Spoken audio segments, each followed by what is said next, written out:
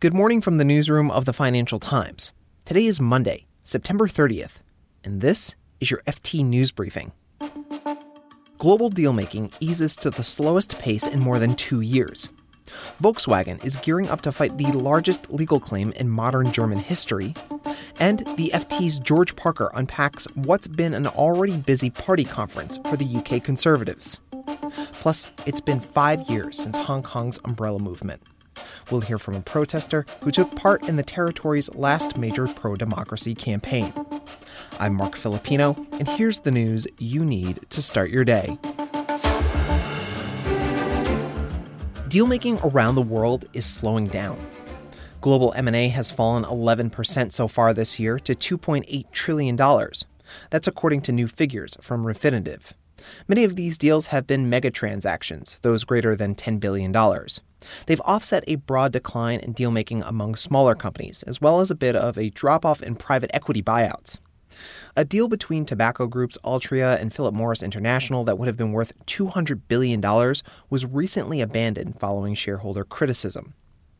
The 3 months to the end of September was the quietest quarter for announced takeovers since the middle of 2017. Dealmakers say this is the tail end of what's been one of the strongest and longest deal cycles in history. And several of those dealmakers say there's still considerable room for expansion thanks to low interest rates and easily available cash to finance deals. But a partner at law firm Paul Weiss told the FT that fears of an economic slowdown have shaken the confidence of CEOs and directors, who are playing wait and see until geopolitical and economic uncertainties are resolved. Volkswagen is facing a legal claim of historic proportions. More than 400,000 German car owners have signed up to a collective lawsuit over emissions test cheating.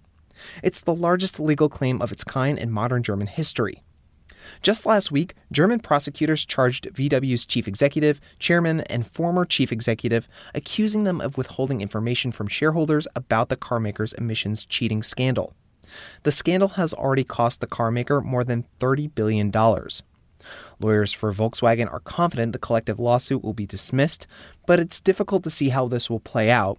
The case is the first time the country is using Germany's declaratory model action. It has some similarities to U.S. class actions where lawsuits are filed for an individual acting on behalf of a group. The initial oral hearing of the case will be held today. And yesterday, Prime Minister Boris Johnson kicked off the UK Conservative Party conference under the slogan, "Get Brexit Done." The conference got underway despite MPs rejecting the Johnson government's request for a 3-day parliamentary recess. Our political editor, George Parker, has more. There are two wild cards to watch out for here. The first is that the House of Commons is still sitting during the Tory party conference, so there's a possibility that opposition parties could try to move a vote of no confidence in Mr. Johnson, while his party is 200 miles away in Manchester. The second thing, which is occurring slightly off stage at the moment, is an allegation by a Sunday Times journalist that Mr. Johnson groped her at a private dinner a long time ago, I think about 20 years ago. And unusually, Mr. Johnson has come out to say this allegation is untrue. I think we're going to be hearing quite a lot more about Mr. Johnson and his personal conduct and his private life over the days ahead. And here's a closer look at a story you should know more about. Over the weekend, protesters in Hong Kong had several especially violent clashes with police. Protesters threw Molotov cocktails and vandalized government buildings. One witness even said police at one point fired a warning shot with live ammunition. Violent protests have become a common scene in the financial hub in 2019. Demonstrations have been going on regularly since June in response to a controversial extradition bill.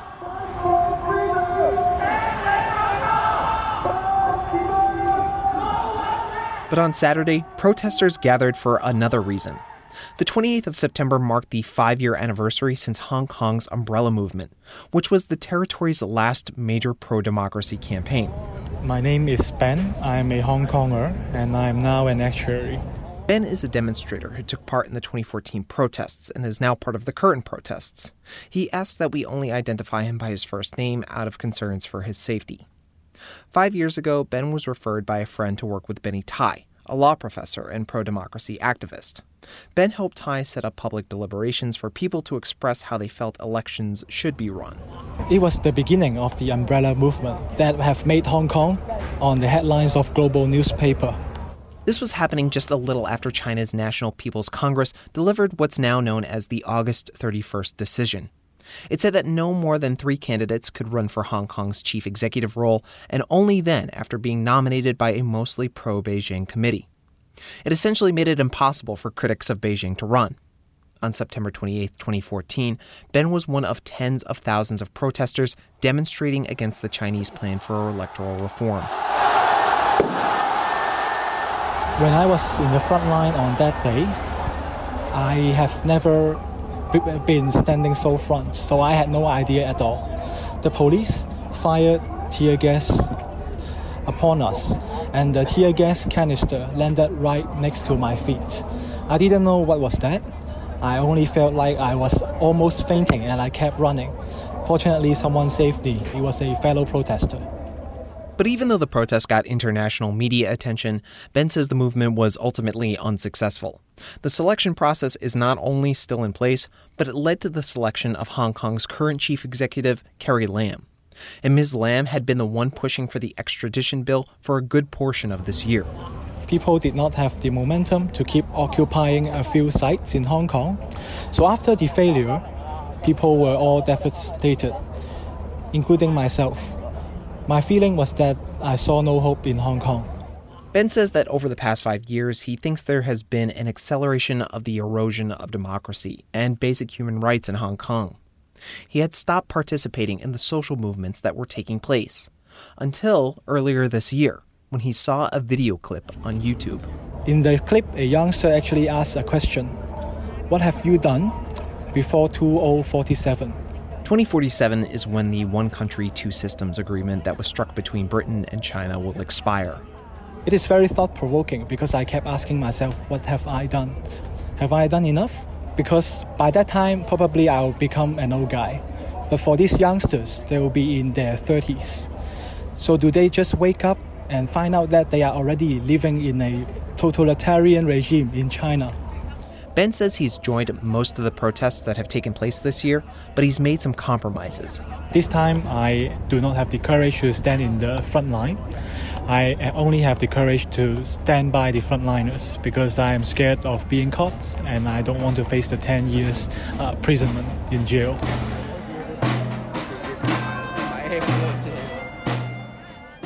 Activists are expected to continue demonstrating even though the controversial extradition bill has been withdrawn. And mass demonstrations are expected tomorrow, October 1st, to mark the 70th anniversary of China's communist rule.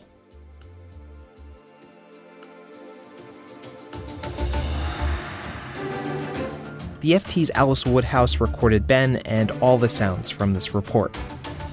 You can read more on all of these stories at FT.com.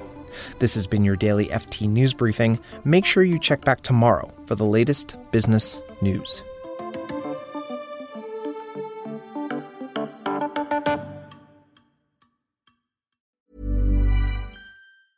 Support for this podcast and the following message come from Corient. Corient provides wealth management services centered around you. As one of the largest integrated fee-only registered investment advisors in the U.S., Corient has experienced teams who can craft custom solutions designed to help you reach your financial goals, no matter how complex. Real wealth requires real solutions. Connect with a wealth advisor today at Corient.com. That's Corient.com. Small details are big surfaces. Tight corners are odd shapes. Flat, rounded, textured, or tall. Whatever your next project, there's a spray paint pattern that's just right. Because Rust-Oleum's new Custom Spray 5-in-1 gives you control with 5 different spray patterns. So you can tackle nooks, crannies, edges, and curves without worrying about drips, runs, uneven coverage, or anything else. Custom Spray 5-in-1. Only from Rust-Oleum.